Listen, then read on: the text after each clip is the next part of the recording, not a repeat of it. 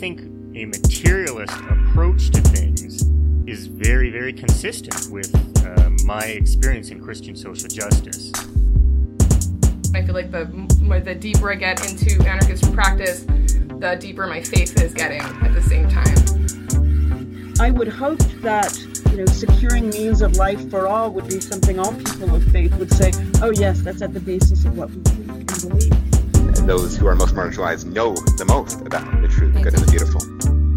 To me, it's less that I think building class solidarity is a bad thing, as much as it seems like if you don't attend to things like anti-Black racism, that's always going to get in the way of building class solidarity, actually. And when you go back, you find that a lot of revolutionary grassroots participatory movements, the precursors to what you could call the barrio assemblies and these grassroots neighborhood organizations, a lot of these were sponsored by the church. What does it mean to say that the Christian tradition is internally contradictory and there are antagonisms there and you're always being faithful to some aspects and betraying other aspects? Welcome to The Magnificast, the podcast about Christianity and leftist politics. I'm Dean Detloff. I'm a PhD student at the Institute for Christian Studies in Toronto. And I'm Matt Bernico. I teach media studies at Greenville University in Greenville, Illinois. Before we get into the episode, we have a quick housekeeping announcement type thing. As you are probably very well aware, Dean is teaching this really dope class at the Institute for Christian Studies in Toronto. And you probably want to get in on it. And if you haven't gotten in on it, here's your chance. So here's the deal. You like learning about Christianity and radical politics. You do because you listen to this podcast. Here's your chance for a big free ride in Dean's upcoming class at the Institute for Christian Studies. The class, if you don't remember, is called Organized Religion, Christianity, and Anti-Capitalism in the U.S. and Canada. So here's your chance. You can get in for free. We'll give you the $90 Canadian, and you can take this class and get a good education. Can't say a communist never did anything for you after this one. Only after this one. Yeah, only after this one, though. This is that struggle. So to get in on this whole deal, you have to do the following. We can't pay for everybody to take this class. That would be great, but we actually do need full communism for that one. So to get in on this deal, though, you need to record a 2-minute audio clip of yourself reading your favorite radical Bible verse and telling us what it means to you or just in general. 2, make that audio clip an MP3 or whatever. 3, send it to us. That's it. Just send it to the old Magnificast email account. We'll take those, and we'll probably even play some of the clips on a future episode, because why wouldn't we? Once we get your audio clip, however, we'll put your name in a big, giant, cartoonish top hat with everyone else's name, and we'll draw one of those names at random. If we pick your name, then you won the Christian Communist Lottery, and we'll pay the tuition for you to take Dean's class at ICS. We'll also pick one runner-up that gets a cool Magnificast t-shirt, or we'll give you a pin or a sticker or whatever if you already have a t-shirt, if you're really sort of OG Magnificast fan. So submissions are due on December 21st. That's really soon, but we want to make sure we get someone kind of picked and set up for this way in advance. So just sign up, get into it, send us that good audio clip. Yeah, go ahead and record it. You can use your phone, you can use your computer, whatever. It doesn't have to be the best quality of your life. We just have to be able to understand you. And very important that it's 2 minutes max, because otherwise it will be way too long. And you can email it at themagnificast@gmail.com. All right. Today, though, we're not talking about that scholarship or that class. You have to wait till January, and then you will hear more about it than you ever wanted to, probably. Instead, we're talking about Jean-Bertrand Aristide. That's my best French. The former president of Haiti and a liberation theologian himself. So there's a lot that we could talk about related to this week, but instead of tackling the whole history of Haiti, which is a lot, we thought we'd focus in on 2 writings from Aristide and use that to understand a little bit of what's going on or what has gone on in Haiti. So one is an introduction to a collection of writings by Toussaint Louverture, the revolutionary leader of Haiti's slave rebellion, and the other is from a collection of Aristide's sermons and spiritual writings in the parish of the poor. You might be asking yourself, who's Toussaint Louverture? Why can't Matt say his name right? Yeah, great question. Those are both great questions. So Dean, who is he? Toussaint is a very important figure in the history of the Haitian Revolution, which is a revolution that a lot of people don't know enough about. So when we tell the history of modern revolutions, I mean, people always zero in on like the French Revolution and the American Revolution, and then maybe if they have time, they think about some other ones, like the Prussian Revolution or whatever. But those are the big ones, France and America. But rarely do people talk about the Haitian Revolution, which is too bad because it's actually hugely significant, like world historically significant. So it was a revolution that took a really long time, and it was primarily spurred on by slave revolts that coalesced into a huge militant movement that was ultimately successful. So it was a successful black slave-led revolution that eventually established a republic, and Toussaint was he was like a person of significant power and authority within that revolution. He refused to be named like the king, which is what some people wanted to do as foreign interests. He was a sort of people's leader. He's a really interesting character for a lot of reasons. He himself was a Christian, but as we'll see in a little bit, his Catholicism is kind of like it takes some unpacking. And he is still to this day like a massively inspirational figure for liberation movements and decolonial movements, and a really, I guess, important guy. So Haitian Revolution, something people don't talk about enough, and Toussaint, a person that people don't talk about enough. Yeah, and if you're still wondering, like, man, wish I knew more about the Haitian Revolution, let me plug another podcast right quick. The podcast is called Revolutions. You can find it on iTunes or whatever. It's a really neat podcast. Well, okay, sorry. It's a history podcast, and actually it can be incredibly dry at times, but it's still very good. And if you go back a ways, it's broken up into seasons. Season 4 has 19 episodes about the history of Haiti. That's right. 19 one-hour episodes about the history of Haiti that you can go listen to on your phone. And let me tell you, they're good. Every single one of them. I've listened to them all, and they're fantastic. I haven't retained a lot of that knowledge, but that's just the nature of podcasts, I suppose. Okay, now you know a little bit something about Toussaint and that good Haitian Revolution. Now we're going to jump over and talk about Jean-Bertrand Aristide. He was elected president in December of 1990 with 67% of the vote. That's pretty good. He's a popular guy.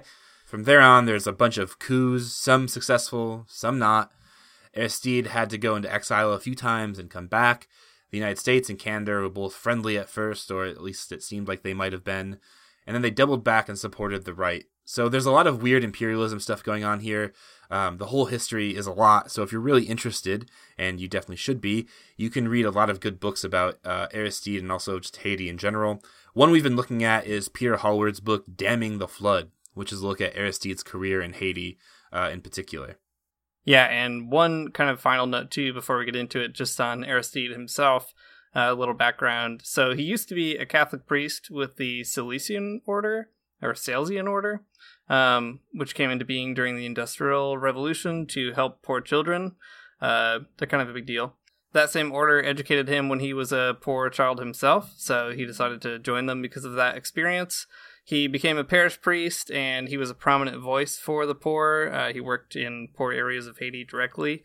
And several people tried to assassinate him while he was doing that. So kind of like a Oscar Romero situation, just really speaking up for people who didn't have any voice in Haiti. And then in 1988, there's a pretty huge kind of radicalizing moment. I mean, he's already really radical, but this is like a huge deal. His church parishioners were attacked while police stood by. And the building that he, like the church building, where he was a pastor, was burned to the ground. So 13 people died and 77 people were wounded. They were shot and beat with machetes. It's a really brutal situation. And then that same year, he was expelled from the order because they said that he was inciting violence, which he disagreed with, and he tried to appeal that expulsion, like he didn't want to get expelled, but to no avail. And then in 1994, after he had been president already, he ended up leaving the priesthood over conflicts with the church hierarchy. But as some of the writings, especially the first writing that we're going to look at, will show, he definitely doesn't give up like his Christianity or his liberation theology as a result. It's sort of like, I don't know, the radicalism of his theology created a relationship that couldn't really be evened out or ironed out with the actual church hierarchy. So really, really interesting guy, really intense biography, somebody who was radicalized by the struggle his entire life and often used Christian language to understand and articulate and broaden or expand that struggle. So I'm no Aristide scholar, and I think this is actually the first time I really started reading him, was just this week in preparation for this episode. But at every single turn, whenever I started reading the stuff he wrote, I just kept thinking to myself, oh my gosh, this guy was president. Like, he was a priest, that's for sure. And like, you know, we've read Radical Priest, so that's like not very surprising. But he was the president of a country. That's pretty wild. It's really wild. It's wild to think if you walk by like a bookstore and you see all the books written by like Jimmy Carter or Bill Clinton or whoever, and then you like read like Aristide's books, you're like, man, this is a different level of intelligence. Yeah, for sure. Well, I mean, especially because like, you know, Jimmy Carter and Bill Clinton probably never have written a book in their entire life. Or if they did, you know, somebody else probably wrote most of it for them or whatever. But Aristide's a real smart dude. So I don't know, something worth thinking about. Just one of those like those really stupid things I'm like really amazed at, like people being alive at the same time. Yeah. Smart presidents. I mean, though. it's actually yeah, it's crazy that Aristide is still alive right now. Yeah, and he's not even like super old. He's in his 60s, I think. Which is really also a crazy thing, I think, because a lot of people talk about liberation theology as though it's a past movement or, you know, this thing that maybe used to be really important, but now it's, you know, like everybody's kind of moved on.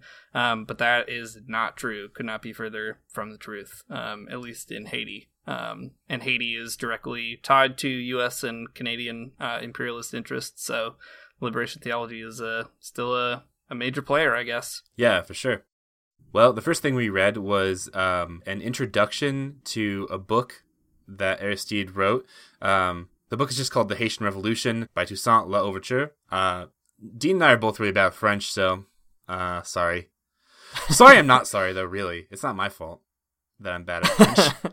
It's this dang American school system that should have taught me French. Anyways, I'll just keep calling him Toussaint because I can say Toussaint, but not L'Ouverture. That's just too much for my American mouth, my Midwest mumble. So Toussaint, the best part about only being contactable via textual mediums is nobody can email in and be like, it's Toussaint. But I do urge everyone to tweet us and tell us the right pronunciation. Tweet us and phonetically spell it out there for us. So Aristide writes this preface for Toussaint's book about the Haitian Revolution, and it's pretty cool. The Haitian Revolution is a pretty interesting historical event. The first sort of like slave society to become a democracy and sort of liberate itself. It's pretty dope. Love that kind of thing. But it's really interesting because Jean-Bertrand Aristide had himself just gone through sort of a bit of a revolution the years before his presidency.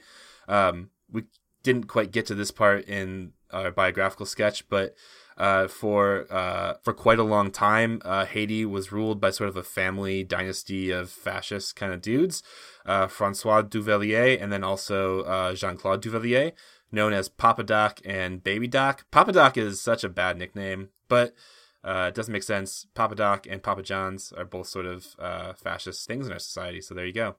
Baby Doc is the worst sequel to Boss Baby. Oh my gosh. You got that right. That's a good joke, and I don't even know how to say it. I don't even know how to respond to it. You just let it live its own life, you know? Yeah. Baby Doc. Oh my god. So as a preface to Toussaint L'Ouverture's The Haitian Revolution, Jean-Bertrand Aristide, again, the former president of Haiti, does some biographical work that introduces us not only to Toussaint's life and the Haitian Revolution in general, but also what Aristide calls his theological legacy. Through this, we can see what Aristide finds so interesting about Toussaint, and also why Aristide, a president, a priest, and also a liberation theologian, is like an interesting inheritor of Toussaint and Haiti's revolutionary legacy. So we can start getting into it a little bit. We're going to pull some quotes out and talk about some of the big themes in this, and then we'll move on to talking about his sermons. So, Dean, what was the first thing that kind of sticks out to you from this preface? Yeah, there's a lot of really interesting stuff, but right off the bat, he wants to create a really interesting dichotomy between religion as it comes in the form of colonizers and religion as it comes through liberators. So he plays off Christopher Columbus, and Toussaint against each other kind of throughout, which is really interesting. And he has a really cool sort of driving question that I'll set up here. So he says, slavery was imposed in the name of God. Is this the same God who was at the center of Toussaint's faith? In 1492, Christopher Columbus declared that the enslaved Africans were savages in need of civilizing and presented them with the cross of Jesus Christ. How could Toussaint confess his faith in that cross and fiercely oppose slavery? From the point of view of liberation theology, the question we might pose is, between Toussaint and Columbus, who was the true follower of Jesus, the liberer par excellence? I think that sounds like a really basic question, obviously, but it's really complicated because Christianity and Catholicism in particular was the vehicle through which colonialism, and especially in Haiti's case, slavery was maintained and reproduced and ultimately sort of led to the very problems that Toussaint wanted to overcome. And to kind of make that a central driving question, I think is really good. I don't know that Aristide ever comes back to it in a really direct way, but I think that's kind of the strength of it, that he sort of lets the ambiguity hang out there and then tries to kind of riff on it and like think in a bunch of different directions with it. What is interesting to me about this question is the way that there is, I think, a rhetoric here that we're used to, but there's a pretty interesting twist on it because it is just kind of like left open. I think a lot of times, especially on Twitter, I mean, Twitter's the worst, but a lot of times people on Twitter will say something like, are the people who proclaim to be Christians, but like, actively participate in the oppression of people like actually true followers of Jesus? Can Donald Trump or Jerry Falwell or whoever really be a true Christian? And like, on the one hand, like, yeah, they are actually true followers of Jesus and they are doing like a type of evil in the world that only Christians can do. However, what Aristide's doing here is something a little bit different in the sense that he like leaves it open. It's not that Columbus isn't doing something that is like the legacy of Christendom or something like that, but it's that Toussaint does something good with Jesus, whereas Columbus does something pretty bad. Yeah, I think that's right. I mean, it is true that, I always get a bit nervous about claims to direct the direct truth of Jesus or being a true follower of Jesus. Just because there's a lot of complicated things wrapped into it. But I think it's also interesting to look at that rhetorical move as a way of Aristide trying to secure what the legacy of Jesus should be. Mm-hmm. So in saying that you're a true follower of Jesus who was the liberator par excellence, I mean, not only is he already kind of stacking the question, right, obviously to be in favor of Toussaint, but maybe even more importantly, he's stacking the question to make Jesus the kind of person who would prefigure someone who would lead slaves out of slavery in Haiti. And I think that's actually the more interesting move, is like not so much even necessarily establishing the true Jesus, but establishing the kind of Jesus that you want in a certain kind of legacy of freedom or love or whatever. That's the kind of thing he tries to spin out in the rest of the article. Yeah, that's good. Huh. Well, after that bit, Aristide goes on to talk about Toussaint with relation to the theology of liberation, which is, not a thing that existed when Toussaint was alive, but might not be something that'd be so unfamiliar to his way of thinking. So Aristide says this: what is the theology of liberation, and what do we mean when we speak of a, quote, preferential option for the poor? 25 years ago, my students would ask, does the option for the poor mean an option against the rich? I always answered with a resounding no. The option for the poor is preferential and not exclusive. There's a resonance here with Toussaint's impulse throughout his life, and notably in the Constitution he drafted, to put slaves first, but to include all. Okay, so we've said a lot about this type of thing on our podcast before, and about what it means for the rich to be sort of liberated from their wealth. That's the thing we've talked about in the past, and it's good. It's a good take. I'm not going to distance myself from it at all. So like when you hear Aristide say, "Does a preferential option for the poor mean an option against the rich?" and he says no, like I guess that might seem a little bit lame at first, but let me tell you, it's actually okay. This theological orientation is an important setting for Toussaint as a historical figure, because Toussaint's not the only sort of revolutionary leader at the time. There's all kinds of other folks in Haiti sort of working through the revolution together and figuring out what it is that they should be doing. So this orientation that the slaves come first, but they don't exclude the others, is a really important thing that sets Toussaint apart from the others proposing new orientations from Haiti at the time. Aristide goes on to talk about some other historical stuff in that, there are other people who thought only freed blacks should be, the people that this new republic cares about, and leave sort of slavery untouched or something. But Toussaint is not one of those people. He thought slaves should be freed first, and then we should worry about the rest. Yeah, I think it's really fascinating too, because Aristide sort of looks at Toussaint's faith as a I don't know, it's hard to find the right word exactly.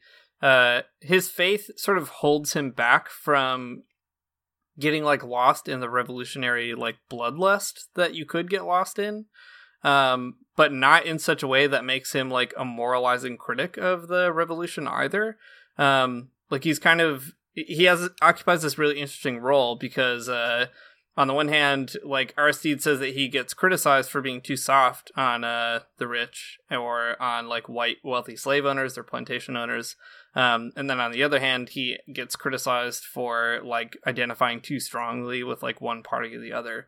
And I think that's really interesting to kind of note the just the awkward place that Toussaint is in, and to see Aristide trying to locate a theological dimension to that is really kind of a neat way of sorting out why that would be, beyond just a really obvious knee-jerk, well, he wasn't revolutionary enough, or he wasn't revolutionary in the right way, or something like that. I think that's a good way of putting it. It's just evidence of the ways that his political imagination was really directly related to his theological imagination. Yeah. And it's cool, too, because Aristide isn't trying to say that there aren't any problems with Toussaint or whatever. He's just trying to attend to how theology illuminates him as a person in a way that other discourses sometimes ignore or can't quite wrap their heads around. Yeah, exactly. And I guess when I say his theological imagination, I mean Aristide even references, too, that some people thought that he was using Catholicism to disingenuously prop up the revolution or something. But I think this demonstrates that it was an authentic type of faith, that this is something that he's really struggling with. Yeah, totally. Well, I want to pull out a quote that is probably my favorite quote in this whole introduction, for a lot of reasons, but it tries to attend to the balance between the presence of Christianity as a kind of liberating and driving force, and also the politics of that situation. And again, Aristide just does, I think, a really masterful job sort of performing all those contradictions at once, but he comes out swinging right away in this paragraph. So he says, preaching the message of Jesus is an important step, but in reality, it is not the definitive one. The ultimate act undertaken by those willing to reach the pinnacle of love for the poor is to be in deep communion and communication with the community of faith. The communion with his people characterized Toussaint's leadership. Brothers and friends, he proclaimed, I want liberty and equality to reign in Saint-Domingue. I am working to make that happen. Unite yourselves to us, brother, and fight with us for the same cause. That's the end of the quote. And then Aristide goes on to say, while Columbus enslaved in the name of God, Toussaint freed in the name of love, which for us is another name for God. This is Toussaint's theological legacy. This whole paragraph is such an interesting unit of text if you kind of look at it all together, because it starts off with him saying preaching the message of Jesus is important but not definitive. And then it ends on a note sort of pulling Toussaint's theological legacy out. I think, I don't know, there's just a lot of really cool rhetorical twists and turns there. And what I like about it is Aristide is trying to both say that you shouldn't really be obsessed with the faith content of something at every turn. Like, there are a lot of evangelicals who'll be like, yeah, cool, it's cool that you support the poor, but what about like their eternal souls? Cool about their earthly fate, but what about their eternal fate? So Toussaint is like, yeah, listen, I mean, you should think harder about that position.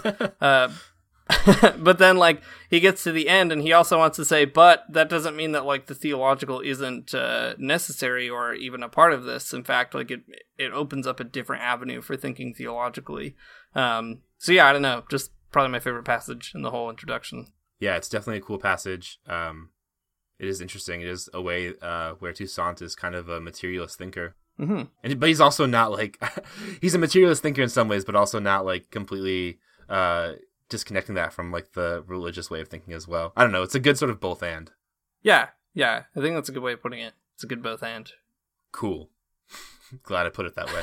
So Aristide, after kind of going through the history of the Haitian Revolution and some of the theological stuff that Toussaint might give us in the way that he thought, he concludes the preface about Toussaint with a pretty interesting list of steps Haiti ought to take to complete Toussaint's political vision. This part sticks out to me because while the history is super important and super interesting, Aristide is seeing that, like, what Haiti is kind of bound up in is continuing this political vision, or it has to somehow come to terms with its political inheritance. It started as a revolutionary project that emphasized the equality of people and the liberation of people, especially slaves, and that Aristide still sees that as part of its political project today is really interesting. So Aristide concludes with a list that I'll read in just a second. But before that, he says, "We maintain that for any society to call itself civilized, it must be ready to address this issue of restitution and reparations within a framework of mutual respect. Just as Toussaint could not predict how long it would take to end slavery, we cannot know how long it will take to end poverty or when restitution will come." So it's interesting because slavery took a lot longer to end than Toussaint thought, and I think poverty is going to take a lot longer to end than any of us think. I don't know. I think it's going to take a long time, so maybe I'm not.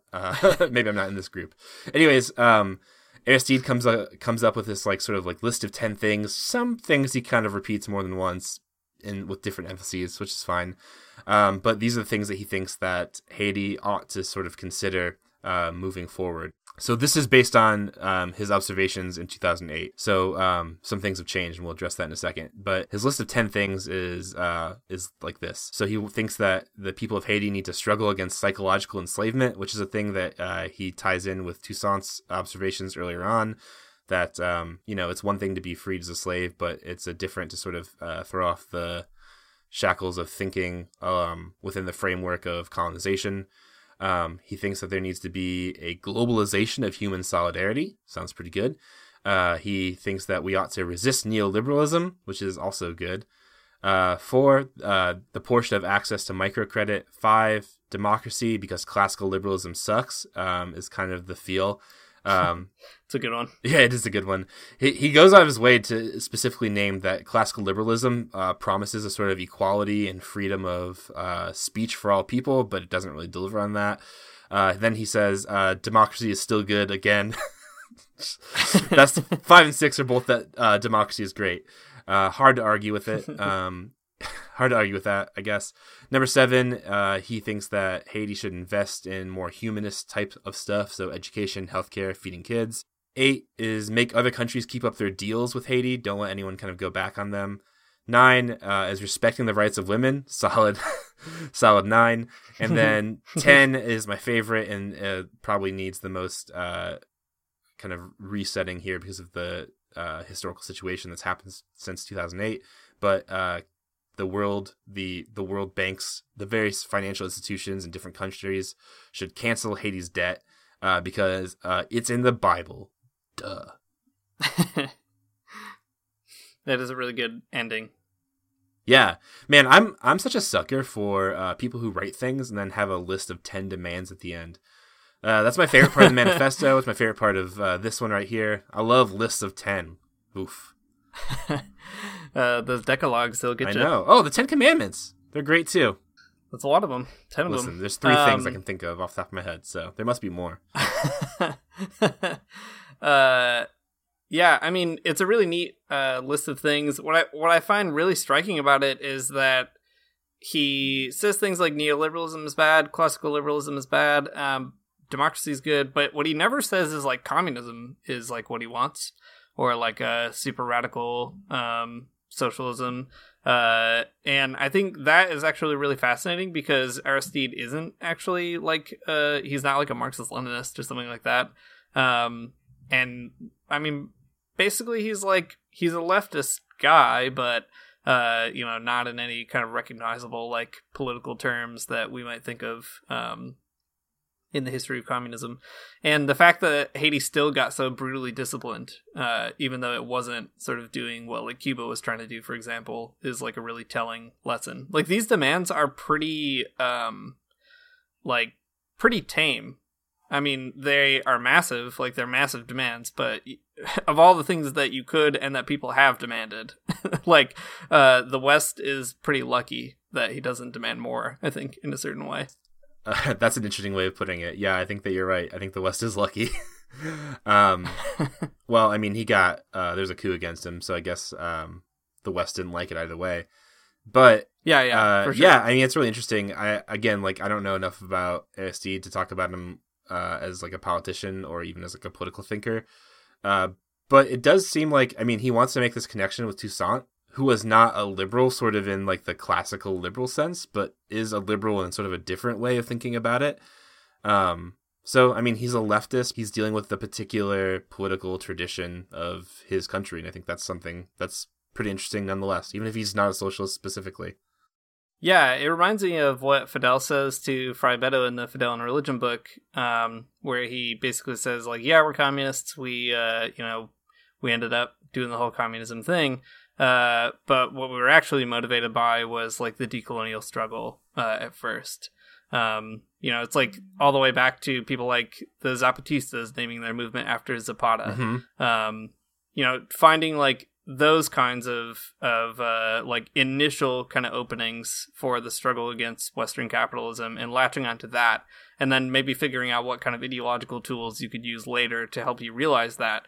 I mean, it's just really kind of interesting how in the Caribbean and in Mexico and obviously a lot of other places, there's this sort of national memory that goes back all the way to like the founding of their countries, and they want to like keep on pushing that revolutionary impulse that like didn't really get fully realized or something like that. Yeah, I think that's right. Well, it's a good memory. Yeah. So there's been a little bit of historical development since Aristide wrote this in 2008. So that was 10 years ago. In 2010, following a really bad earthquake that you might remember in Haiti, the World Bank and certain governments forgave some of Haiti's world debt or global debt, but not all of it. And then later in 2015, France forgave a big loan that they had given to Haiti, but they refused to pay back the money that they took from Haiti as a colonial power, which is something that Aristide had demanded in 2004. So Aristide was like, hey, you forced Haiti to pay you all this money back when we were a colony. We want it back so that we can actually rebuild our country. They said no. So then in 2015, they were like, yeah, we'll forgive this loan, but we're not going to pay you that money. And instead, they said that they would consider investing in Haiti instead. So just a huge, huge dick move on France's part. What I really find interesting about Aristide's point here about like the colonial reparations is that Aristide's point is that since they were a colony, there wasn't a democratically elected person from Haiti, from a Haitian government position that could like actually make a decision in the interest of the people. So asking for reparations on that colonial money is like super important because it's like a coerced type of money. It's like the Haitian people don't actually like deserve to pay that back. Like, why would they? It's not money that they actually ever agreed to. Yeah, I mean, it is stolen 100%. Yeah, so, like, come on. How's that for an argument? Hey, I'm gonna go to the IMF and be like, hey, come on. I think that'll work. Nobody's tried that. Yeah. Nobody's tried the hey, come on. I know, that's weird. I should get, I'm gonna call up Greece tomorrow, too, and be like, hey, have you guys just told them? Hey, no. The whole idea, I mean, in general, of like having like debt to the World Bank or like debt between countries is such a weird idea to me anyways. Yeah, for real. And it also like just goes to show you how bad colonialism is, because the reason that France won't give that money back is like they feel that they earned it somehow, or that they like deserve to not lose some of their wealth, even though they gained it by literally enslaving people. Yeah, exactly. It's crazy. Yeah, it's such a weird situation. I mean, it's like, I don't mean it to sound like I'm like just now realizing how bad colonialism is for the first time, but like, I'm just like, I guess it's sort of being reawakened in me that like, yeah, it is so bad and coercive, and just France. Hey, come on. Yeah, so I think like another reason that it's important to be familiar with this recent history is that it's still like a live issue. Like Haiti is still riddled with problems, and the political situation there is very tense. Aristide is back in Haiti just sort of recently in the last few years. He is not the president, and he didn't run in the last election. There's a lot of really interesting things about that involving even Barack Obama and the Canadian government, but read more about that on your own time, I guess. The point being that I feel like if you're a Christian on the left, you kind of like Haiti is maybe one of the most significant sites of struggle right now, I think, in the world. Like, okay, there's no other historical example of liberation theology becoming so significant that like a priest became the president and then got deposed by like American interests, and like several times got deposed. So I think that's just like a really important kind of need to understand what's going on there, to kind of keep reading about it, and to maybe understand like not just the theological legacy of Toussaint, but also the theological legacy that Aristide is presently creating for the rest of us. Also, just think about how many evangelicals probably have taken a mission trip there. Yeah, for real. Yuck. Evangelicals suck, but let's move right along. Sorry, that's not fair. Evangelicals don't suck. They just have a lot of sort of baggage they need to figure out, and I wish they would. We're going to move on to a different reading from Aristide. It's a sermon that he gave called A Call to Holiness. Aristide is interested in how he and Haiti can be good inheritors of Toussaint and Haiti's revolutionary heritage. Riffing off this, we're interested in the theological and political legacy of Aristide himself, and Toussaint too, but like Aristide because he's like a priest and a liberation theologian, and the president. That's still so wild. Okay, so to get a feel for what Aristide himself was about, we turn to a few of the sermons that he gave while he was a priest, and before he was president, and also before they ousted Baby Doc.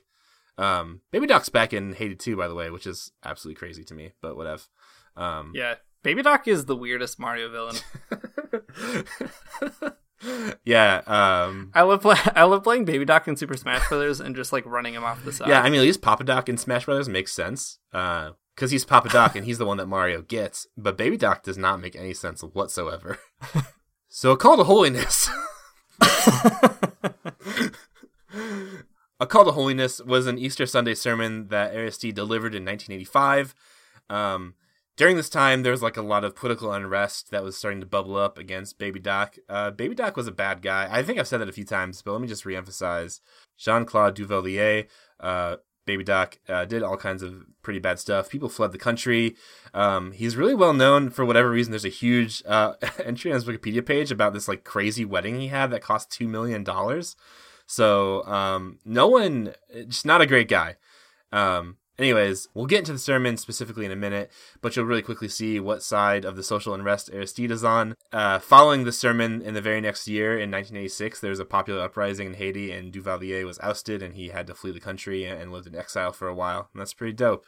Love that. The sermon starts off sermony enough. It focuses on the themes of truth and holiness, all that good stuff you usually hear in church. Aristide goes on to note the ways that the Catholic Church celebrates the lives of saints and how they're sort of demonstrations of holiness. He also makes a good aside that, like, isn't it weird that there aren't any Haitian saints, even though there is one that's up for canonization right now. So, anyways, developments. Then Aristide reminds us, too, that there are saints everywhere, and they're not just the ones that are canonized. There are all kinds of saints just in, like, the regular holy people of the church. Yeah, this point is really interesting. I mean, it reminds me of Katie Grimes' stuff on saints and the politics of canonization that we've talked to her about on this podcast before. Her book, Fugitive Saints, is super good, by the way. She talks about Pierre Toussaint, who is the guy who is up for canonization in the Catholic Church now. And he took the name Toussaint after he gained his freedom as a slave, in honor of Toussaint Louverture. So there's a direct connection there, but like, as Katie points out, it's really complicated. But anyway, here's a quote that I think sort of illustrates some of the themes that she was working with, and helps us see a little bit of what Aristide is trying to do. So he writes, or he says, out of the 180 saints whom Paul VI proclaimed officially for the Universal Church, 64 came from Spain, France, and Italy. It makes us feel that the scale is weighted perhaps a little too heavily toward the great nations. If there are, for example, any Haitians officially recognized as saints, we haven't heard about it back in the 80s. And yet there are and have been so many Haitians who are truly holy and who ought to have been proclaimed as saints for the Universal Church.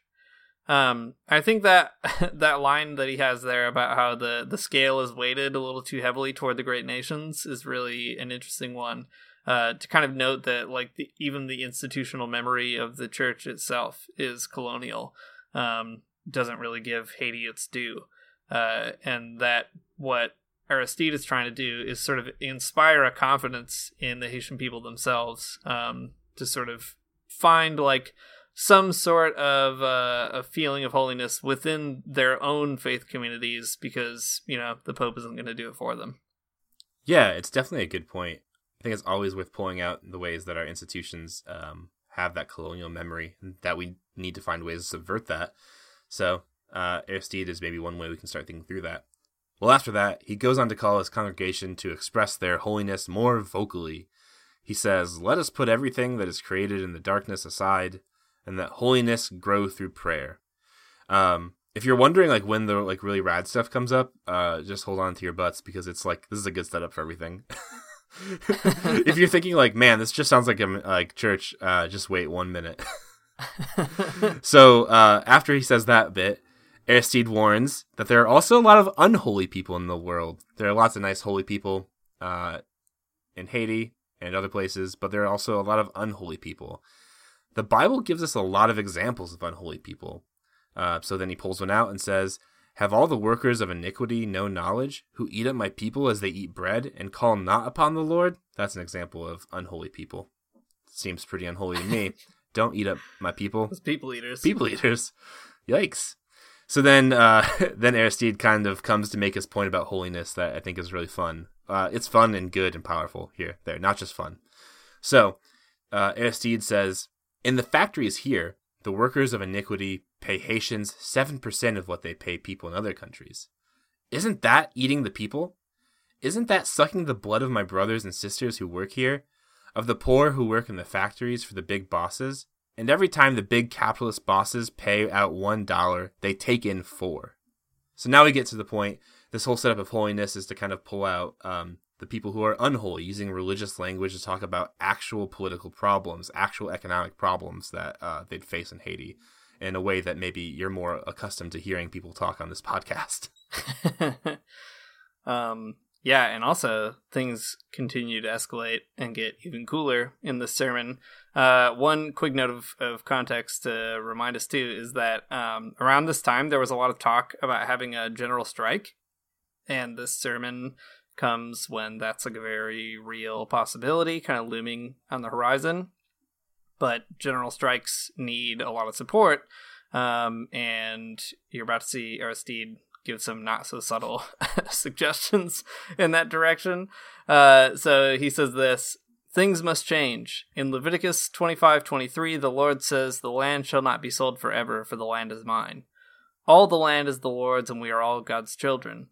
So the Lord asked all his children, the slaves, not to work the land after a period of 7 years. He asked them to call a huge strike and not to work. And so every 7 years, the slaves held a giant strike, a general strike, because they were slaving for the bosses. They were working like donkeys, as the proverb says. The multitude works like a donkey to decorate a few palace horses.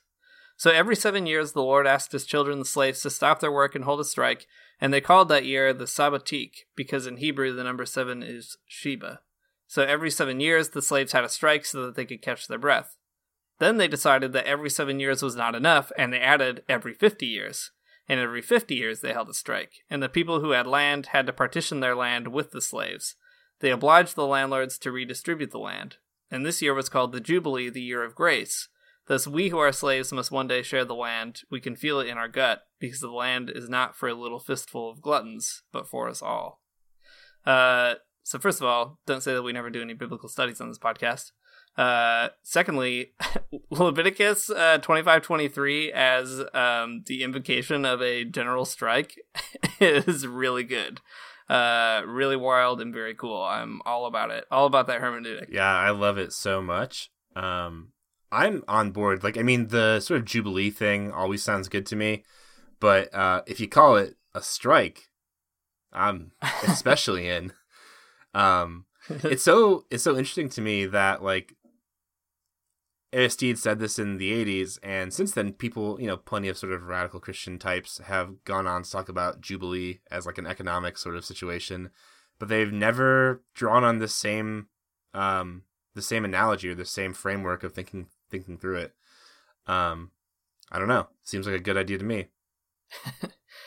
Yeah, and I think too, it's just really interesting, not even given only the kind of like clever reading or whatever, but given the political climate around, right? Like, he's trying to create a connection for people between some things that they are already invested in and real political power that they could actually wield to stop the machinations of a really unjust society. Like, the general strike is a huge weapon. It's one that, like, people are afraid to use because it is so big and there's a lot of stake, and trying to, like, find a way to, I guess, preach a sermon that would make people get, like, riled up about that is really a neat thing. Tying it to a biblical vision of justice is also, I mean, it's a great rhetorical move. It's a great political move. It makes a lot of sense. Okay, so the general strike we've deemed and judged good. It's not a surprise. Official policy. Yeah, but it gets better even. Again, it gets even better. So not only is there just a general strike, there's something else. Okay, so Aristide goes on to say, the year of grace demands a redistribution of the land. So says the Bible. Someone who does not work to ensure that the children of God have their little land to farm, so that the children of God have a little land to build a house upon, a person who does not work for this and who does not allow others to work for this, that person is not living in a state of grace, but he is living in a state of sin. What's up? That's so good. Today, we can say that a Christian who wishes to grow in holiness must ask that the land be redistributed. He must ask that the big landholders give land to the poor, and that the poor work that land and make it fruitful.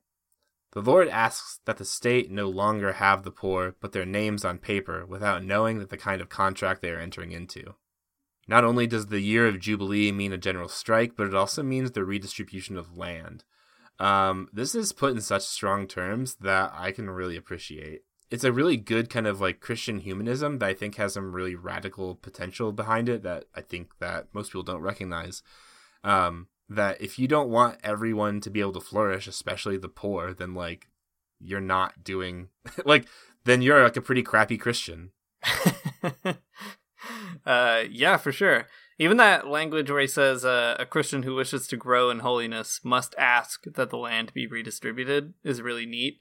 I love that because I have heard so many people talk about growing in holiness, and what they mean is, like, going to Bible study at a coffee shop once a week with your accountability partners.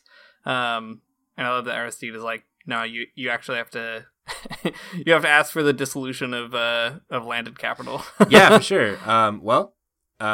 Me over here, being a Methodist, and all those other good Methodists out there, we belong to the holiness tradition of Protestant Christianity, and that's exactly, I mean, basically when people say holiness tradition, they do mean, like, going to Bible study and, like, putting your hands in the air like you just don't care when it comes to singing praise and worship songs. If holiness meant to ask for the land to be redistributed, I'd feel a little bit differently about my Protestant tradition here. I mean, that's the key, though. Just push in that direction. It's right there. Yeah, I mean, you could probably, somebody who's actually good at theology could say a lot of things about that. I think it's just really cool to link, like, personal piety to social justice in that way as well. Like, the private and public distinction is erased. Like, if you want to be personally holy, then you have to demand public justice. That's something that I think a lot of Christians are afraid to say. And sometimes social justice Christians do say this type of thing, but they aren't as specific as this, and that's what I think is important. Right. I go to a church that's pretty socially justice oriented, and people like to talk about, holiness as sort of systemic justice, but like rarely do I ever hear anyone in my congregation actually like name names or name problems specifically.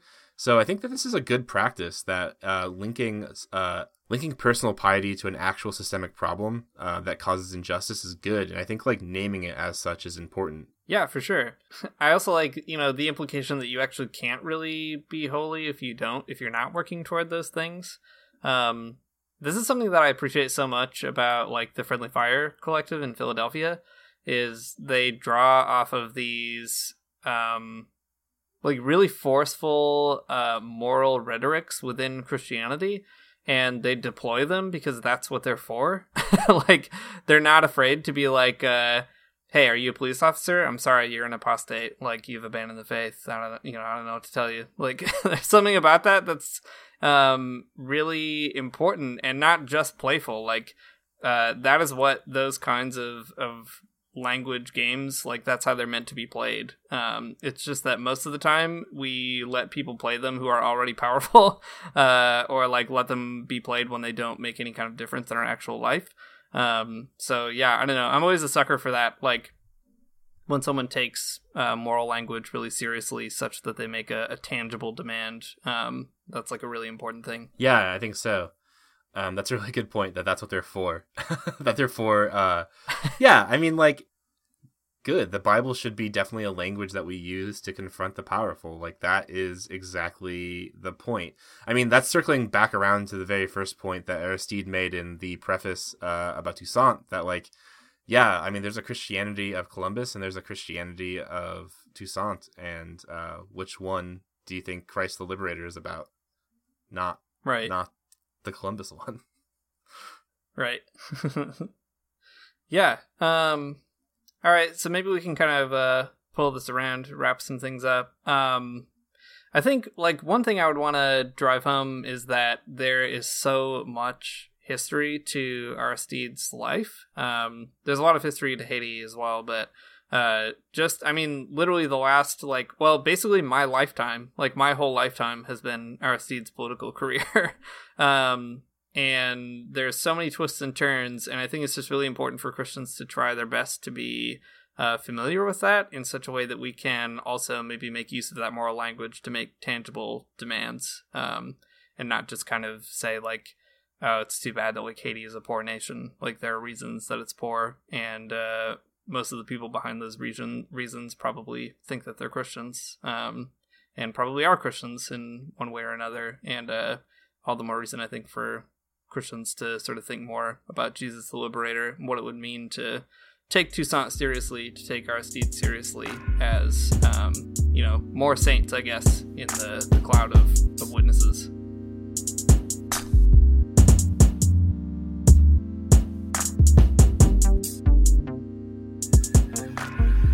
Thanks for listening to the Magnificast. If you are into this episode and all that we talked about, you can support us on Patreon, patreon.com/themagnificast. Hey, we were just looking at our Patreon list, and dang, there's a lot of people that support us, and we are super thankful to all of you.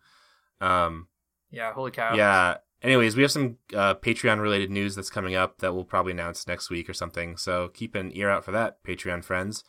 All of your support means a lot to us, and I don't know, always really surprised that there's such a community behind the show. It's really nice. Yeah, we should say, too, I don't know, maybe we shouldn't say it, but I'm irresponsibly going to. We have some big plans coming up maybe next year, if all goes well, and we both have enough time to do it. And the Patreon will come in handy to make that a real thing. So I won't say anything more than that, but just to say that we're thinking about how to make these things work in a way that continues to build a real-life Christian left. Yeah, for sure.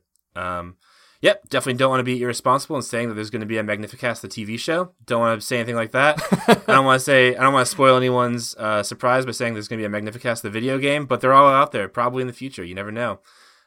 Just looming on the horizon. They could happen, they could not. It's hard to say. Who would play me in the movie?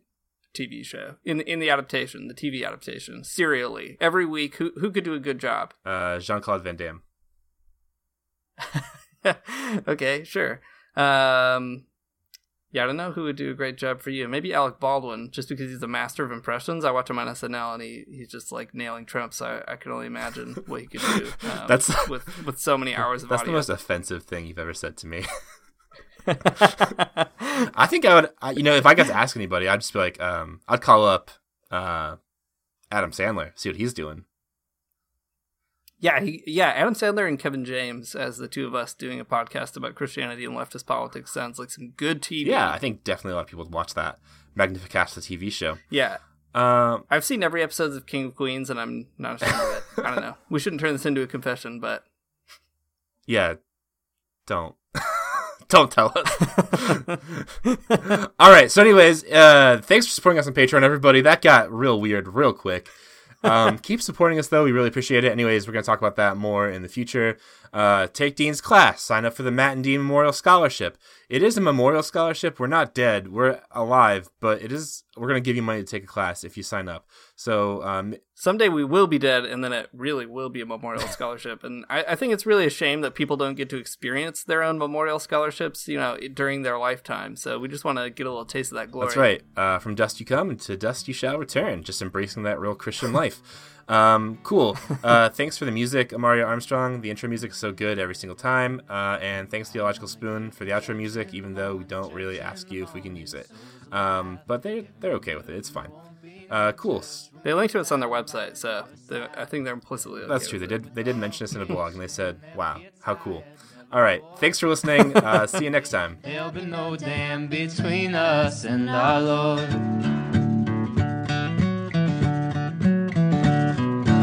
Jackson, you keep your hoods up. You keep your hoods up, and you stay up late. In Jackson, you keep your hoods up. Well, you keep your hoods up.